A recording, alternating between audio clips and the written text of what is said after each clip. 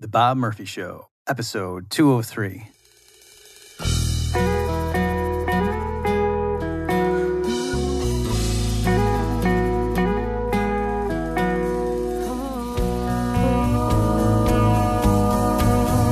There's a tidal wave coming.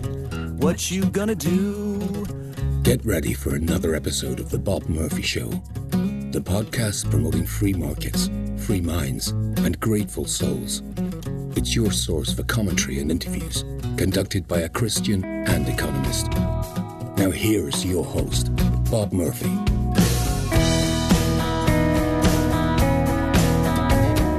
Hey everybody, welcome to another episode of The Bob Murphy Show. Today I am continuing my three-part series, What Did Bob Learn? This is part 2 of 3. So let's jump right in. And what I'm going to do is I'll try not to get so bogged down. The last one, I spent more time on the international trade stuff than I had intended. There was not a wasted syllable, mind you. I regret nothing, but I do want these to be snappier. All right, so if you thought that one went a bit long, don't worry, I'll try to keep these things shorter per topic, let's say. Okay, so first, let's talk about the great debt debate. So this was something that just blew my mind, and people use that phrase a lot, but this really did just completely upset my world, and in a good way. Like, I was just amazed after it happened, and because it had so profoundly changed the way I thought about something, and it was just, I was walking around in a daze for a few days, just letting the ramifications of the change sink in. So the background is, I used to think that when people would complain about government debt and how it burdened our grandkids, that there was something a little off about that. So specifically, here's what I used to think. And I was so sure of this interpretation that I actually wrote it up in my book, Lessons for the Young Economist. All right. So there's something in there that at best is misleading right now, like a few passages, and at worst is wrong. And so here's how it goes. What I said then is, yes, it can be harmful to future generations if the current generation votes for politicians who end up authorizing big deficit spending. And I said, but the specific mechanism is that by running up big deficits, the government can crowd out private saving and investment, and hence, we who are alive today end up bequeathing a smaller private capital stock, or fewer stockpiles of real capital goods of various kinds, if you want to maintain heterogeneity in your conceptions. We bequeath fewer capital goods to our heirs, right? So effectively, if the government runs big budget deficits today, what ends up happening perhaps is that 100 years from now, our grandkids or great-grandkids, depending on how it washes out, they have fewer tractors and drill presses and factories and telescopes and stuff like that to work with than they otherwise would have in a different timeline where we didn't allow for such big government deficits today. All right? And so that's why I said, so to be clear, at no point in this did I think government deficits were benign. I just thought the way, if they were going to, in a sense, impoverish our grandkids, the mechanism would be by reducing private sector saving and investment through, quote, crowding out. That when the government borrows money, it drives up interest rates and makes it harder for private businesses to get capital.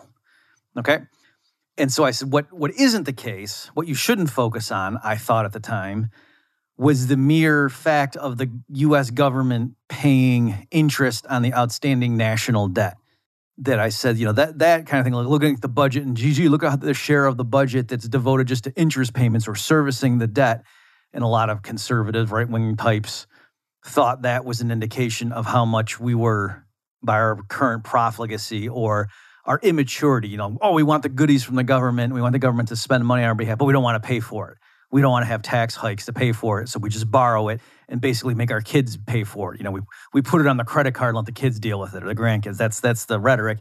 And I was saying that, I thought, doesn't quite work because, and here was my argument, I said, just think about it, fast forward 100 years, and they're saying, if the federal debt is $20 trillion higher than it would have been in a different timeline, and the interest rate, let's say, is 5%, then that means every year there's $1 trillion of extra interest payments in servicing that $20 trillion higher debt.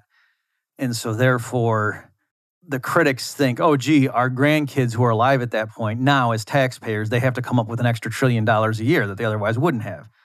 But I said, hang on, there's a counterbalancing force. Those same grandkids, to the extent that the debt is held by Americans, the treasuries, are the ones receiving those payments. And so I thought, yeah, the U.S. government is taxing taxpayers an extra $1 trillion a year to service this extra stock of debt. But on the other hand, who is it going to? Well, it's going to the bondholders who are also our grandkids because we're all dead. And so just as we've passed along a U.S. government that's an extra $20 trillion in the hole, by the same token, those treasury securities have been passed along. And so our grandkids, to the extent that they're the recipients of those securities, are $20 trillion richer. And so I thought that was a mere wash. Okay? So that's what I thought. And that it turns out that's wrong, that second part. And so what happened was Dean Baker, I think this stuff was in 2012 when this stuff all blew up, like 2012, and then I think it spilled over into 2013. I might be off by here. Maybe it started in 2011 and spilled over into 2012. But obviously, folks, go to bobmurphyshow.com/203. I'll give you the links. In particular, I wrote this thing that was like I call it the economist zone, like parodying the Twilight Zone. And it was, I know I'm normally just bubbling over with humility, folks. This essay was really something special. Like, it was accurate in terms of summarizing the perspective of just about everybody who had participated in this great internet debate. Everybody from Dean Baker to Paul Krugman to Steve Landsberg to Don Boudreaux to Gene Callahan to Daniel Keene. His name looks like Kuhn, but it's Keene. I think, was it? Shoot, I forget who it was somebody like a conservative commentator, like who writes for the Washington Post or something. Now the name's escaping me.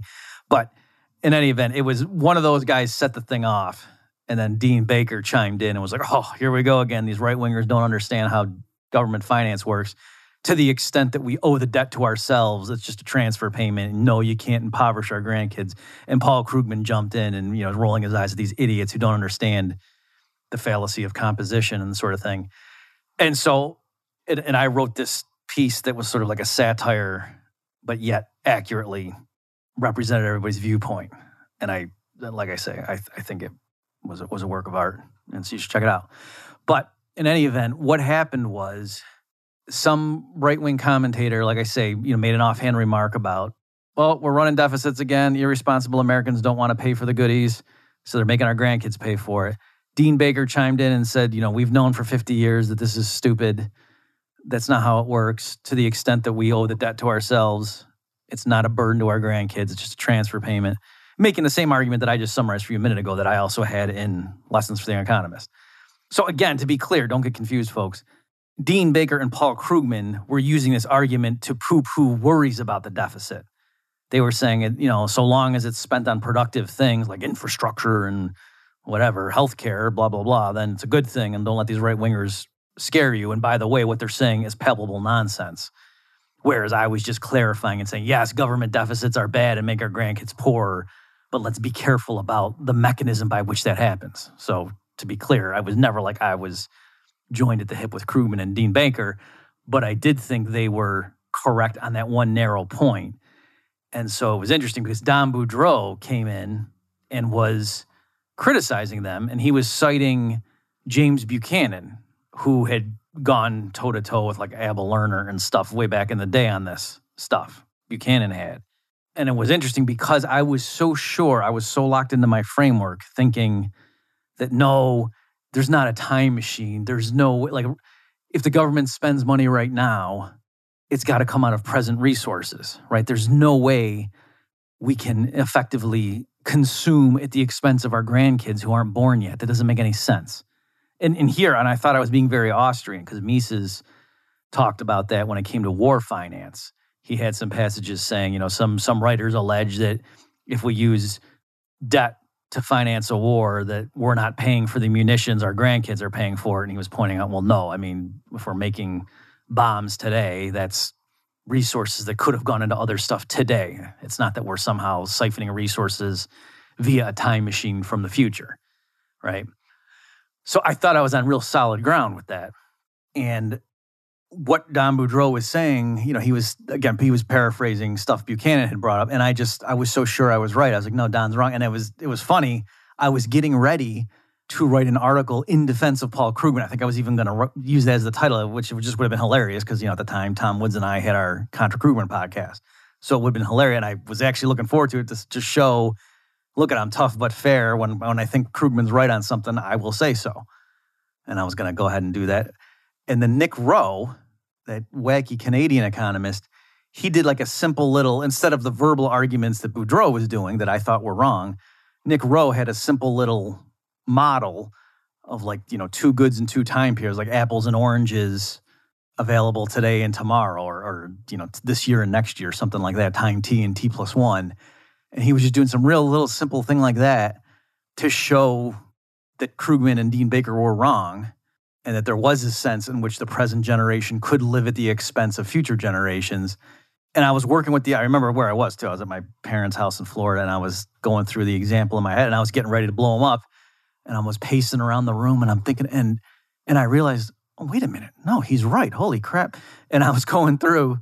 So it turned out he was right. So let me cut to the chase. And obviously, again, go to bobmurphyshow.com/203. I also have devoted a whole lecture to this at Tom Woods Liberty Classroom, so I'll put another link there if you really want me to walk through it. So I also did a lecture at the Mises Institute on this stuff. But what the problem is, if you're thinking of the generations as being self-contained, so there's this generation, and then we die, and we hand over all the capital goods and all of the debt claims and all of the financial assets to our kids, and then they take over and they run the world for 50 years, and then they turn it over to their kids. If you're looking at it like that, then then it can't happen. Then there's no sense in which the present generation can live at the expense of unborn future generations. But what you can do is, what if there's overlap? What if in any given period, for example, so we got to make the model as simple as possible, but yet complex enough to allow for the subtlety. What if at any given time period, there's two overlapping generations? So there's an older generation and a younger generation. And then every period, the older generation dies off. The previously young generation turns into the old generation, and then a new young generation is born, right? So each cohort only lives for two periods in this model that's as simple as possible, yet complex enough to allow for this possibility. Then it can work. And so, and also to make things real simple, assume there's just what's called an endowment economy, right? So there's no physical saving and investment. Just imagine there's trees that just shoot out apples every year. And there's nothing you can do. You can't refrain from consumption and plant more apples to have more trees available next year or anything like that. No, it's just every year there's a given stockpile of apples that shoots out, and that's the real GDP, if you will, of the economy. 100 apples a year. Boom. And that's forever. So you can build a little model like that, and in there you can do it. And I did this stuff, I took what Nick said and dressed it up, convinced myself it was true.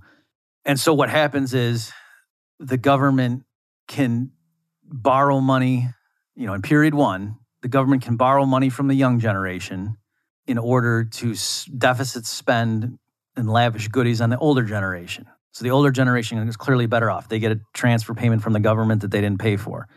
So their utility goes up, then they die. The younger generation then turns into the older generation, and the new generation that's born, who wasn't even alive when that previous decision was made, gets taxed. And then that is used, those revenues are used to pay off the debt of the original young generation who's now old. And so if you run the number, you can pick the numbers and have utility functions, blah, blah, such that the original young generation, all things considered, agrees to the transfer, right? So they achieve more utility from their perspective, both ex ante and ex post, or in period one and in period two, knowing that they're going to get a nice interest payment from the government for their loan that they made voluntarily. They're happy to do it. So they reduce their consumption in the first period in order to increase their consumption in the second period. And you can, again, run the numbers so it all balances and everything, that each period the total number of apples consumed by everyone in society equals the total number of apples produced by the trees. You can make it all work out. And it can turn out that the original old generation and the original young generation both benefit, and the new young generation born in period 2 is hurt. And, there's nothing contradictory about that. And so the specific flaw when you're saying, and also too, part of the issue is Krugman thought there was some hijinks involved with when he saw people trying to argue this, and he just never backed down. And this is how I knew Krugman didn't look at my blog. Because if he had seen what I did, because I did it, I didn't just do it in words. I did it like in a nice button-down neoclassical model with utility functions and everything. I did it in Excel just to make sure everything worked out. If he had seen that, I am confident he wouldn't have said he was wrong, but he would have stopped saying false things, because he was saying demonstrably false things in his columns on this. And, I know he's smart enough that if he had seen my thing that was a counterexample of the stuff he was saying, he would have at least adjusted. To his credit, Dean Baker did that. Dean Baker basically said halfway through this thing, okay, yeah, I've been reading some of the critics, and yes, theoretically it's possible, but what I'm saying is no, empirically that's not what's going on, which is totally fine. You can argue empirically. It's not this mechanism that James Buchanan and Don Boudreaux were pointing to, and that I, with Nick Rowe's help, had isolated in my little examples. You could say, okay, empirically that's not what's going on. Fair enough. But Krugman was trying to say logically it was impossible, and no, he was wrong. So part of what the problem with when you say, oh, our great-grandkids would have inherited the Treasury securities, and so if they're being taxed and then receiving the payments, it's a wash to them. No, that's wrong, because they might not have just been handed those Treasury securities as a free gift, as a free inheritance. They might have had to pay for them.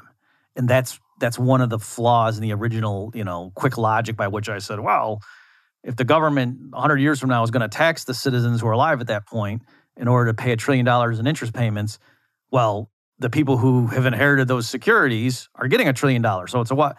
Well, no, because what if those people had to pay the previous generation $800 billion in order to get the securities that then entitled them to $1 trillion payment? You see, so the fact that they were taxed $1 trillion and then handed the $1 trillion right back doesn't mean it's a wash if they earlier had to restrict their consumption by $800 billion in order to illegally obtain those Treasury securities, which in equilibrium could happen. Okay, so anyway, I'll stop there. I already went longer on this than I meant to, but that's the cool thing there, where it just, when I was thinking it through, and it's like there's all sorts of stuff about, like what happens in equilibrium at the macro level versus individually. You invest in Treasury securities because you're taking the amount of total taxation as given, and it's really cool how that all fit together, and how my quick logic early on actually turned out to be wrong. Okay, next let's mention, here's a quick one. Let me read you an excerpt. This is from an article I wrote for FEE. This was something that was a paper I had done as an undergrad at Hillsdale College for one of Gary Wolfram's classes. And he really liked it. And he said, this is good. You should send this in to FEE. And I did it, and they published it. So the title is The Origins of the Public School. And they ran this on Wednesday, July 1st, 1998. So I think I must have been a senior when I wrote this. And so here's the first few sentences. Hardly anyone disputes the contention that the modern public school is seriously flawed. Test scores continue to be poor, while metal detectors are found in the more violent schools. Welfare state liberals argue that schools in poor areas need more money to place them on an equal footing with their richer counterparts. Conservatives usually reply that the solution is a voucher system that would break the government monopoly on education by restoring choice and control to parents. But virtually all participants on both sides of the debate can see the nobility of the original reformers. In their view, the, quote, good intentions of such school champions as Horace Mann and John Dewey led to unintended consequences. Such admiration is misplaced, blah, blah, blah, blah, blah. As historian Michael Katz writes, the crusade for educational reform led by Horace Mann was not the simple, unambiguous good it had long been taken to be. The central aim of the movement was to establish more efficient mechanisms of social control, and its chief legacy was the principle that education was something the better part of the community did to the others to make them more orderly, moral, and tractable. All right, so there's the opening. You see what I'm doing with that essay. So and I'll link, of course, to that at bobmurphyshow.com/203 if you're interested. But what I wanted to draw your attention to here, and this is something that did change my approach, I remember in my original draft of this, what I had written for the second sentence was, test scores continue to plummet while metal detectors are found in the more violent schools. And so then what the fee editor did is flagged that and changed it to test scores continue to be poor. And so you see the difference? So I was just taking sort of like this cliche that, oh yeah, those public schools are awful and test scores keep plummeting while they're... And this person's point was, well, no, actually, are you sure, Mr. Murphy, that the test scores continue to plummet? Like, did you actually go look them up and saw that test scores in 1998 or 97, one of the latest figures were available, were lower than they were in 1992? Or do you just mean test scores lately are worse than they were in 1950, which is really what I meant.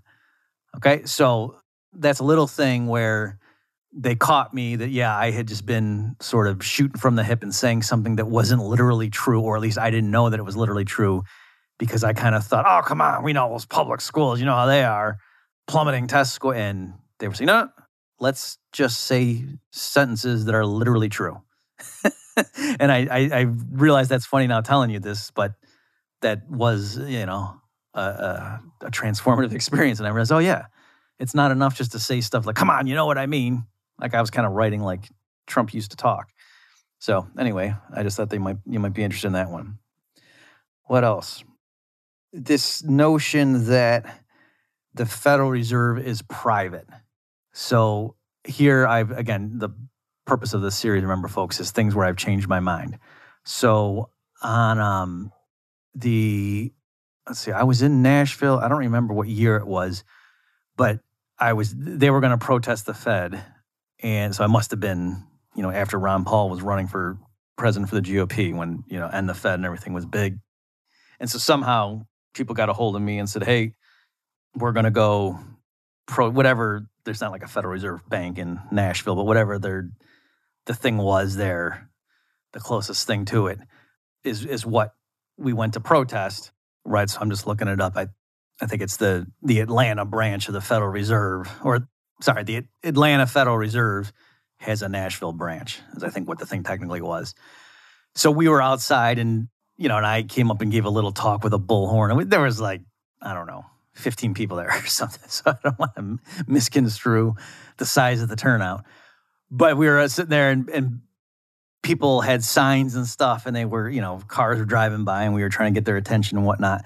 And one of the signs that these, guy in his 20s brought was to say the Fed is a private corporation or something like that. And I remember the time thinking, well, of all the stuff you could say about the Federal Reserve, the fact that it's a private, why is that? I mean, some of the best things in life have been made by private corporations. It's sort of like if you had a sign saying Woodrow Wilson had 2 arms, right? Like to me, that's not really a big deal. But now I do get it. I understand why that's surprising to people. It's not so much that they're saying something being a private corporation per se is illegitimate. What they're saying, this entity that's supposed to regulate the banks, the fact that it is itself a private corporation, that's weird. Just like if the FDA were a private corporation literally owned by the pharmaceutical companies, that would be weird, all right? And so the Federal Reserve is a corporation whose shares are owned by the banks that it regulates. That's weird, okay? Now, still, to be fair, it's still true that the federal government, appoints the chair and all that kind of have to get confirmed and all those things too. So it's not a private company in the exact same way that Walmart is or something. But still, I understand now why people bring that up, and it is worth mentioning, especially if your point is that the Fed is not doing things that are in the interest of the general public. So again, the point is not to say that, if the Fed were just directly controlled by the government the way the IRS or the FDA are, then they would be just as beneficial to the general welfare the same way the IRS and the FDA are. That's obviously would be naive too. But anyway, so I'm just saying I no longer roll my eyes or think it's wrong when people go out of their way to let the public know, hey, did you know the Fed is actually a privately owned corporation?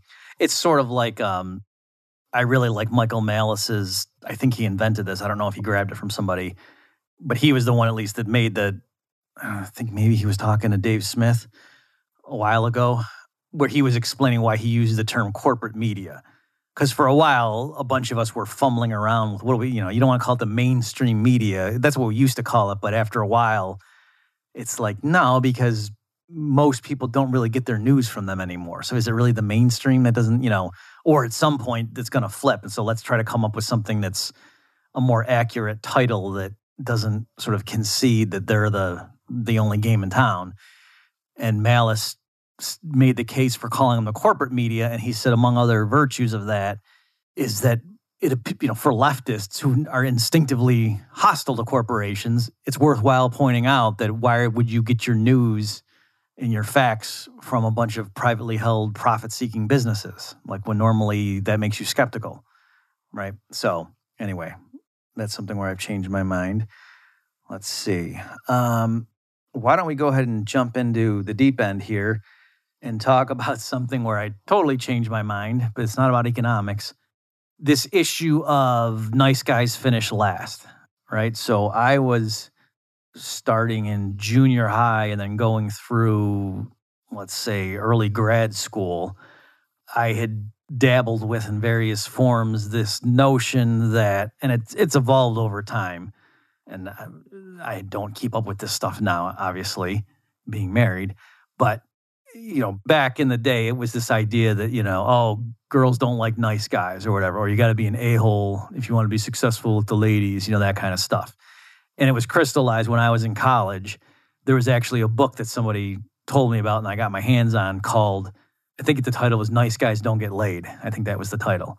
And the authors made a compelling case. It was like a fun book. I think it had funny illustrations and stuff, but it wasn't tongue-in-cheek. Like, it was serious, even though it was supposed to be entertaining.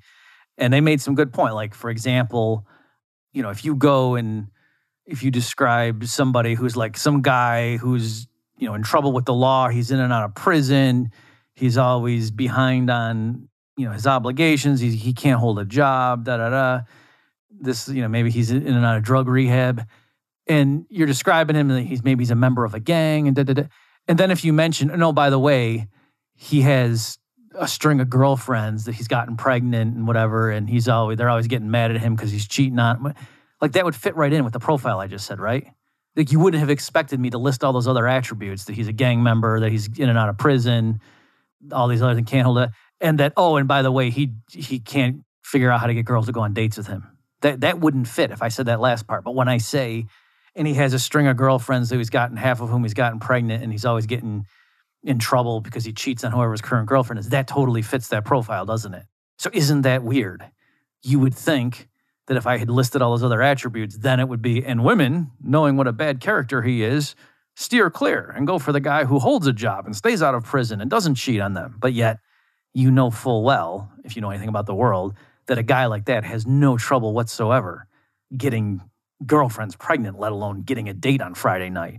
Whereas the guy who, if I just start listing the attributes, is a straight A student and holds a job, never shows up late to work, and has never had any kind of brushes with the law, and always buys flowers for his date.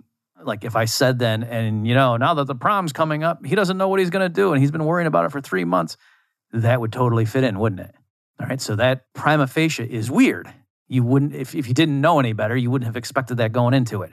Just like if I were describing the animal kingdom and said there's two different males, and one is sickly and is always getting in fights with other ones and is banged up and whatever, and can't find food very well, and the other one is really good at finding food and watches after the young, and and then which one is the female going to mate with?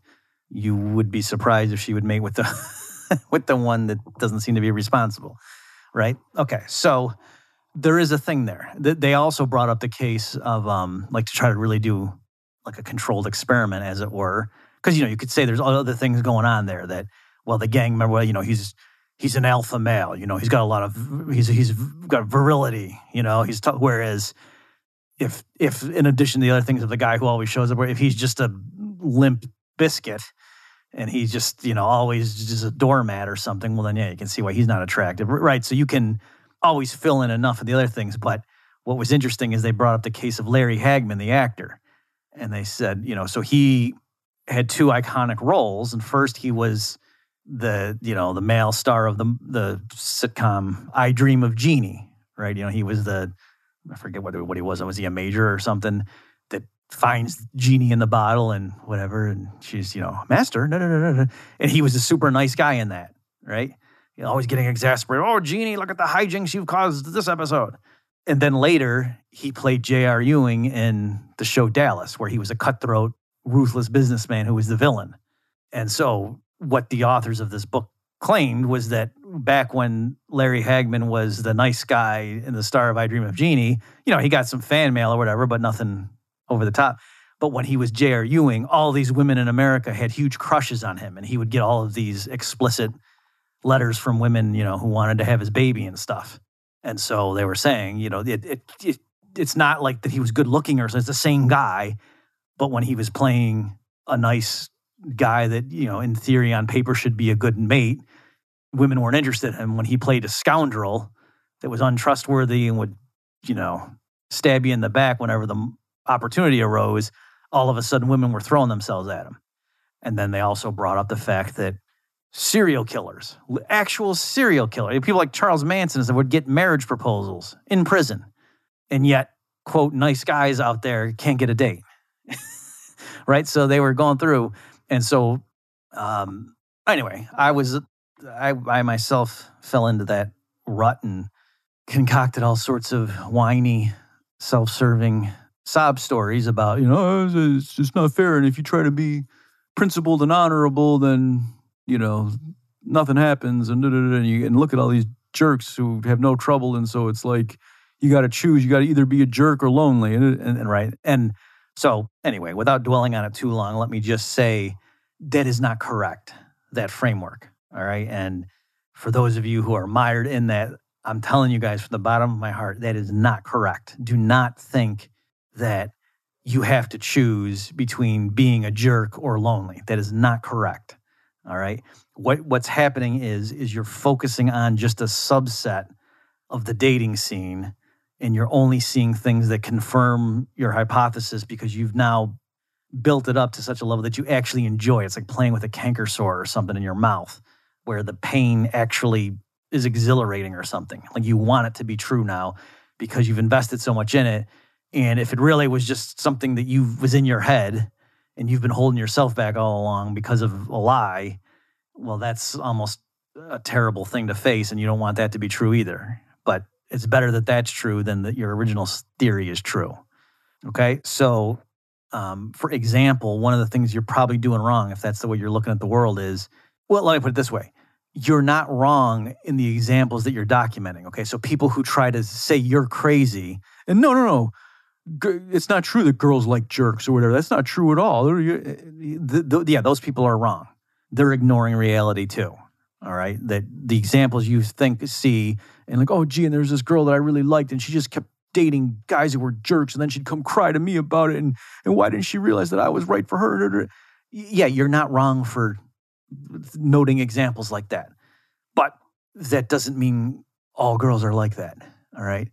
So some girls are like that, and yeah, and what you're doing, you're like, in a sense, you're like the mirror image of them. Just like there are certain girls who, yes, they just continually fall for jerks, and for whatever reason, they're not attracted to guys that actually would be good for them. And you could say they got self-esteem issues, or maybe something with their father. Who the heck knows? Well, likewise, there's something wrong with you if you're only attracted to girls who are like that. Right. And so, again, I don't know what's going on in your situation, but I analyzed my own when I got myself out of this. I got to thought my way through it. And part of what I was doing was I was only chasing girls that, like I wanted to prove that I was good enough to get a girl to like me who originally liked nothing but jerks. And so any, quote, normal girl who wasn't attracted to jerks and that might like me, I wasn't interested in.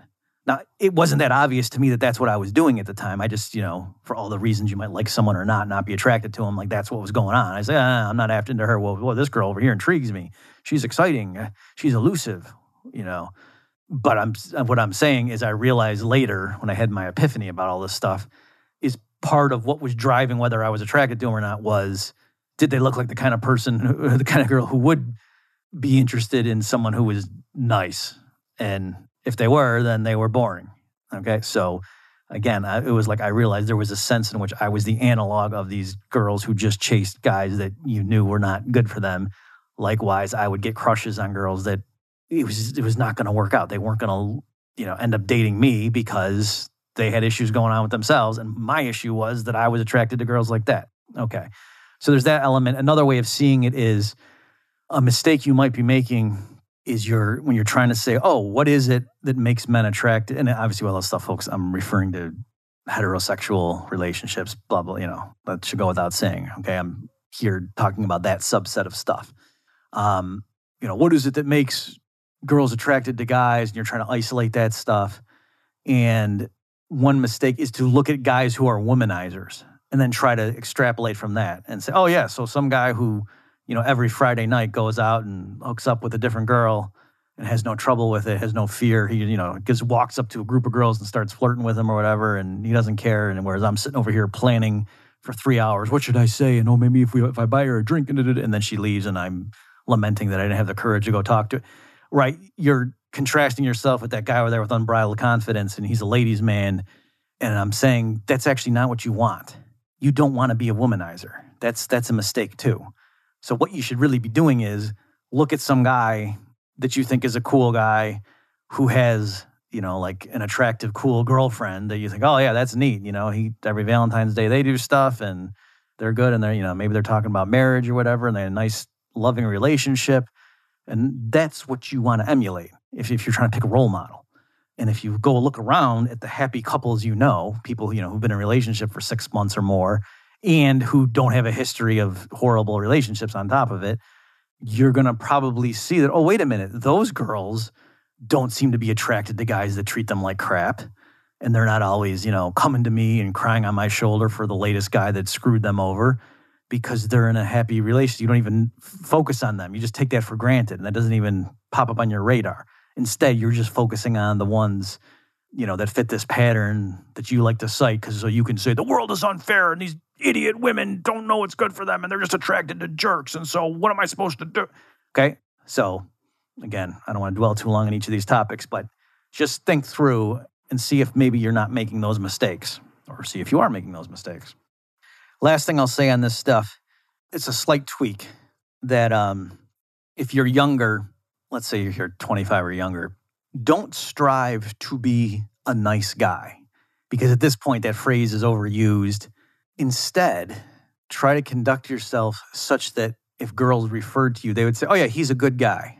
All right, that can't be wrong, right? You wouldn't want it to be the case that if someone said, is he a good guy or not, that they would be hesitating, okay? And I submit to you, girls would not be afraid or reluctant to date a good guy. Whereas when someone says, oh, he's a nice guy, there is a sense now, especially with the way that phrase has been used, that it sort of means, yeah, he's not a threat, but he's also, there's nothing special about him. Like there's no there. He's just kind of a weak reed blowing in the wind. And so, yeah, why would anybody want to be with that guy? He's just a nice guy. Yeah, he'll hold the door for you, but who cares? All right. Whereas a good guy is somebody who is going to do the right thing and could be courageous in certain situations. And then if you're older than that, again, instead of trying to be a nice guy, instead be a kind man. How's that? Right? That somebody that men and women would describe as a kind man, I submit there is nothing wrong with that. That's what you should want to do. And nobody would be afraid of dating someone whom others describe as, oh yeah, he's a very kind man. Like you would be a magnet for the type of person you would want to be in a relationship with. All right? So there you go. So I've told you what you're doing wrong, and I've given you something to do instead. Go do it. Hey, folks, let's take a break from the discussion to once again mention that the more you give, the more you get. I really appreciate all the contributions you folks have been sending, and feel free to do more. Go to bobmurphyshow.com/contribute to send more or to do it for the first time. If you're squeamish, it's really not that hard. You can do it. Also, for those of you who can't contribute financially, what you can do instead of that is anytime I have an episode that you think might be something your friends or coworkers would want to listen to, or even just to challenge them, go ahead and send it along. That's the way we grow. Thanks for listening, everybody, and now let's get back to the show. Okay, why don't I end with utility theory, another economics one to round out this episode. So here is my evolution on this topic. Originally, I got into economics. I first read Milton Friedman. I'm talking like high school. Well, was I in early high school, let's say. I was reading like the Conservative Chronicle stuff, like op-ed pieces by Thomas Sowell and Walter Williams. And then my first book, I think, was Money Mischief by Milton Friedman. And then I got Henry Hazlitt. And then he led me to Mises. And I got Rothbard in there. And okay, so I had been reading Rothbard and some Austrians before I got to college. In fact, that's why I went to Hillsdale College for undergrad, is because they had Mises' personal library. And I knew I wanted to be an Austrian economist by the time I was a senior in high school. So before I took a formal economics class at the college level, I had already been reading Rothbard's critiques of, let's say, neoclassical economics. And so when it comes to utility theory, I had been prepped by the Austrians to say, or to know, that, those wacky mainstream economists, they believe in cardinal utility. They write goofy things like, in equilibrium, the ratio of margin utilities of good X and Y has to be equal to the ratio of their prices, or the inverse, I guess, right? Or actually, hang on, let me write the thing out. Margin utility of X divided by the price of X equals margin utility of Y price.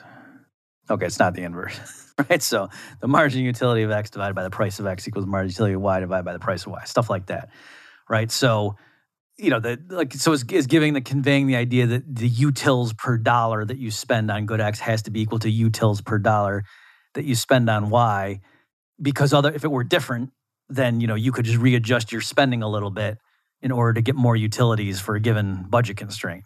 To get more utility, not plural. Get more utils for a given budget. So that would make sense if utility were this cardinal thing, and that, when you buy your fifth apple, you get 13 utils. And if you buy your sixth apple, you get 8 utils. And you just keep buying more apples. And in equilibrium, it's got to be the case using calculus that the amount of utils on the margin per infinitesimal money spent has to be equalized across all goods, or at least all goods where you're spending any money at all, right? Okay.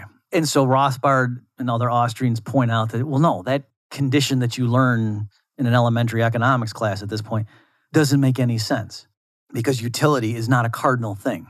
That doesn't make sense. It's ordinal. So let me just take a little bit of time to explain what they mean by that. So ordinal numbers are things like first, second, third, sixth. Those are ordinal numbers. Cardinal numbers are what you probably think of as regular numbers, like, 3.7, pi, 2, 8.473, stuff like that. So you can do arithmetical operations on cardinal numbers. It makes sense to take 8 and divide it by 2 and get 4. It doesn't make sense to take 8th and divide it by 2 and get 4th. It doesn't make any sense. It's not that it's wrong. It doesn't even make any sense, right? And so the analogy I use to convey the Austrian perspective on utility, think of friendship. So it makes sense. You could say, Jim is my best friend and Sally is my second best friend. So there's this idea that there's this something called friendship, and I have a higher intensity of it with respect to Jim than I do with respect to Sally, such that it makes sense to say Jim is my best friend and Sally is my second best friend. It doesn't make sense to say Jim is 13.7% a better friend than Sally is, because that implies that friendship is a quantifiable thing that we can, measure in units. And even though it makes sense to say there's friendship, and even though it makes sense to say I have more friendship with Jim than I do with Sally, you can see how a lot of people would say it doesn't really make sense to say there's a certain number of units of friendship I have with Jim. And what I mean by saying I'm a better friend with Jim is that I have more friendship units with him than I do with Sally, all right? You can see, and all the more so, it really doesn't make sense to say, hey, if Sally stopped being my friend and became your friend, would the total amount of friendship in society go up, right? That really doesn't make any sense. And yet, that's how people talk when they say stuff like, well, if we had a progressive income tax and took $1 from a rich guy and gave it to a poor guy, because of diminishing marginal utility, we know that the amount of utils that the rich guy's happiness goes down by is smaller than the amount of utils that the poor guy's goes up by. And so therefore, we've increased total social utility by taking the dollar from the rich guy and giving it to the poor. People talk about that all the time. And Austrians and others critique that and say, what are you talking about? That's nonsense. It doesn't follow at all from standard consumer theory. Okay? So you can see, and so that's what I believe. And it totally made sense to me. Like, oh my gosh, these mainstream economists are idiots. Then I went to NYU and I learned like the rigor behind modern utility theory and, consumer theory. And I realized, actual like PhD level economists who at least understand their stuff know that utility is actually ordinal. Or I should say, you can construct all of standard consumer choice theory and, microeconomic pricing models and stuff, the way in a mainstream model you would illustrate consumers with their endowments and budget constraints and the price vectors and how they optimize and compute various equilibria and so forth. You can do all that while respecting the notion that ultimately subjective preferences are ordinal. So specifically, all you have to assume is that for any bundle of possible goods that somebody could have, like you sort of could acquire in the marketplace, that the individual can just decide, between bundle A and bundle B, if A is strictly preferred to B, if B is strictly preferred to A, or if the individual is indifferent between the two. And if you can answer those questions for any possible pairwise comparison of two potential bundles, then that's all you need in order to do modern utility theory or consumer theory, to model consumer choice in a market economy. Right? And so what ends up happening is if you make some reasonable assumptions on the pattern behind those ordinal, and notice it's ordinal because all you're doing is for any two bundles, you're just saying whether one is preferred to the other or if you're indifferent between the two. So you're just saying better or worse or indifferent. That's all you're saying. You're not saying bundle A is 13%, gives me 13% more utility than bundle B. All you're saying is, does bundle A give me more, less, or the same amount of utility? Okay? Just like with friendship, you could say, is Jim a better friend than Sally? Is Sally a better friend than Jim? Or are they are they equally as good friends, I suppose? Or do I not consider one of them to be a closer friend than the other? All right. So again, what they do in modern utility theory is if you have some assumptions about, and it gets mathematical because it's like if you represent the set of possible bundles that the consumer could get in the marketplace, according, like, assume it's in XYZ space. And, so it's like the set of possible bundles is a geometrical thing.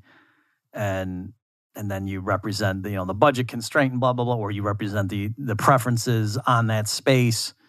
And you make some assumptions about continuity and things like that, then you can construct a utility function with the characteristic that if the utility, so what does a utility function do? It's a function, and it takes the argument of a possible bundle of goods, and then it maps that onto a number, a number drawn from the set of real numbers, an element from the set of real numbers. And you can, again, given fairly innocuous assumptions about the nature of those ordinal preferences, you can construct a utility function that assigns a unique number to every possible bundle, of consumer goods that the individual might get, such that if the number assigned to bundle A is bigger than the number assigned to bundle B, then the individual strictly prefers A to B. And whereas if the number it assigns is the same, then that means the individual is indifferent, right? So that's all it means. And so when you realize that, you say, oh, so there's nothing special about any particular utility function, right? So if such a utility function existed, then by the same token, and you said, that utility function U, let's call it, represents this individual's ordinal preferences. By the same token, some other utility function, call it U prime, that is U, but you just double it, well, that would also represent those ordinal preferences, right? So if for every amount of utils that the original function U assigned to a particular bundle, U prime instead assigned 2 times those utils, well, then that U prime would still satisfy the original condition, right?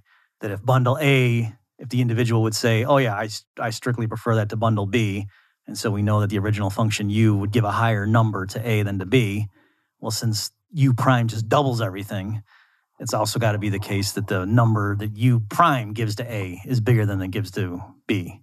All right, you see how that works? Okay, so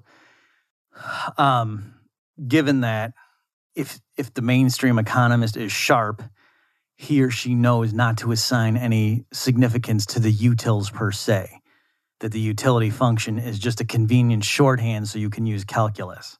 And so you can say, oh, because this individual who starts out with these primitive, raw ordinal preference relations, rankings of various possible bundles, if I want to say, oh, suppose the price of apples is $5 per pound and the price of oranges is $6 per pound and the individual starts with $100, how much does he want to spend on apples and oranges?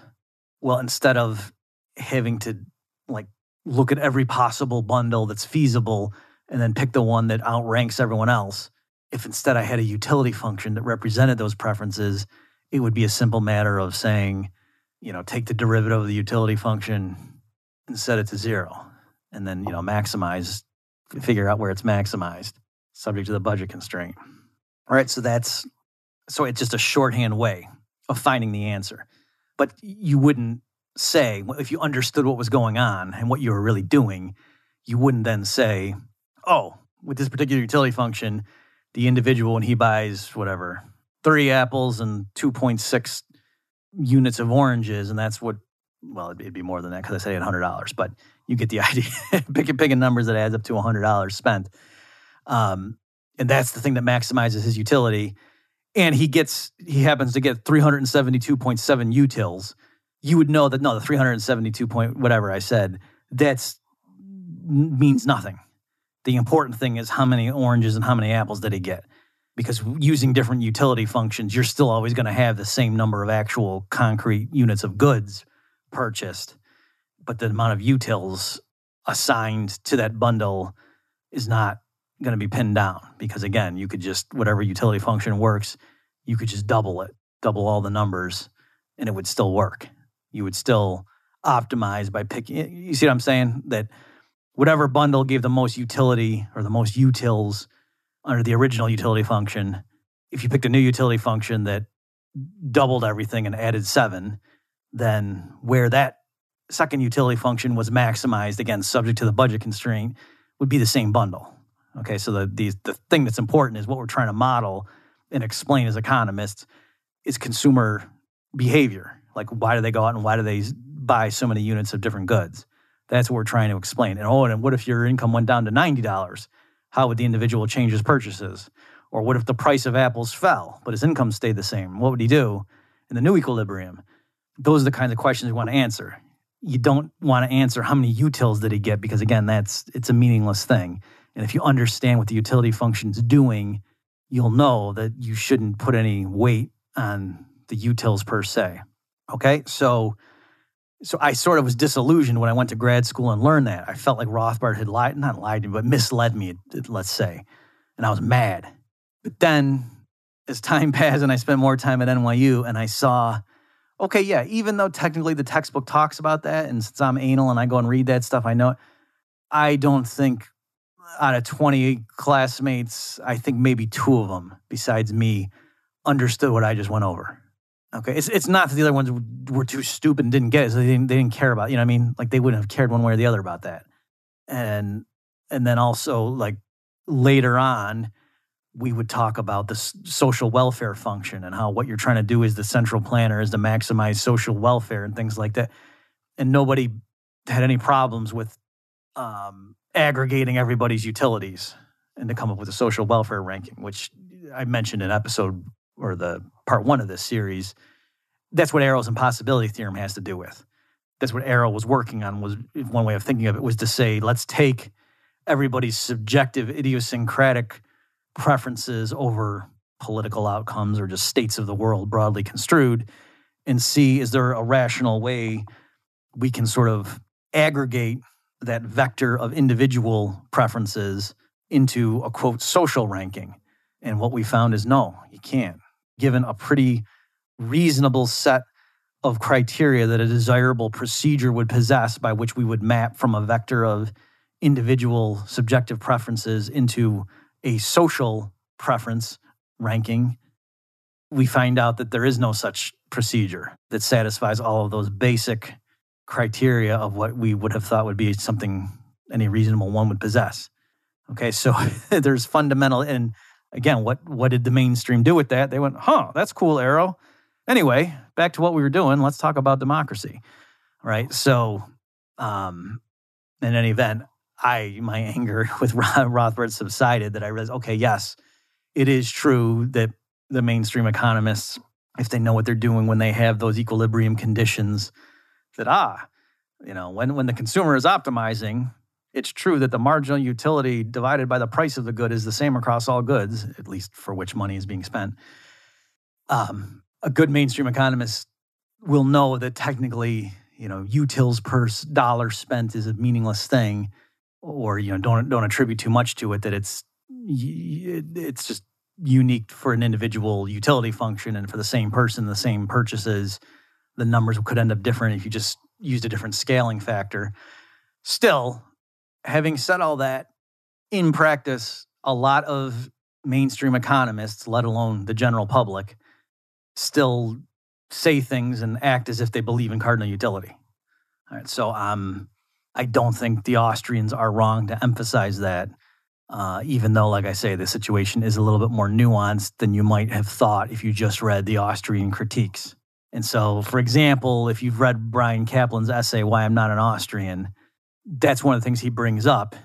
And so, yes, I get where Brian's coming from, and that's how I felt too my first year of grad school. I felt like the Austrians had mischaracterized what the mainstream economists believed, but then the longer I hung around with mainstream economists, the more I realized, no, actually, most of them in practice do miss a lot of this stuff.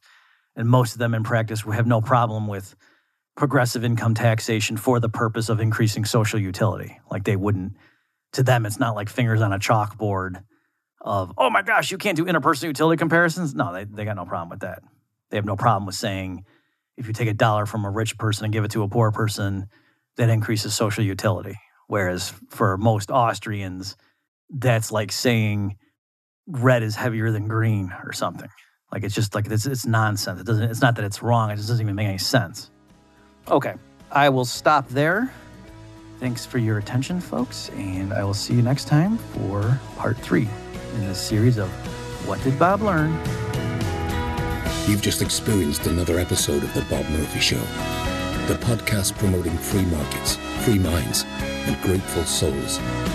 For more information and to subscribe to this podcast, visit bobmurphyshow.com.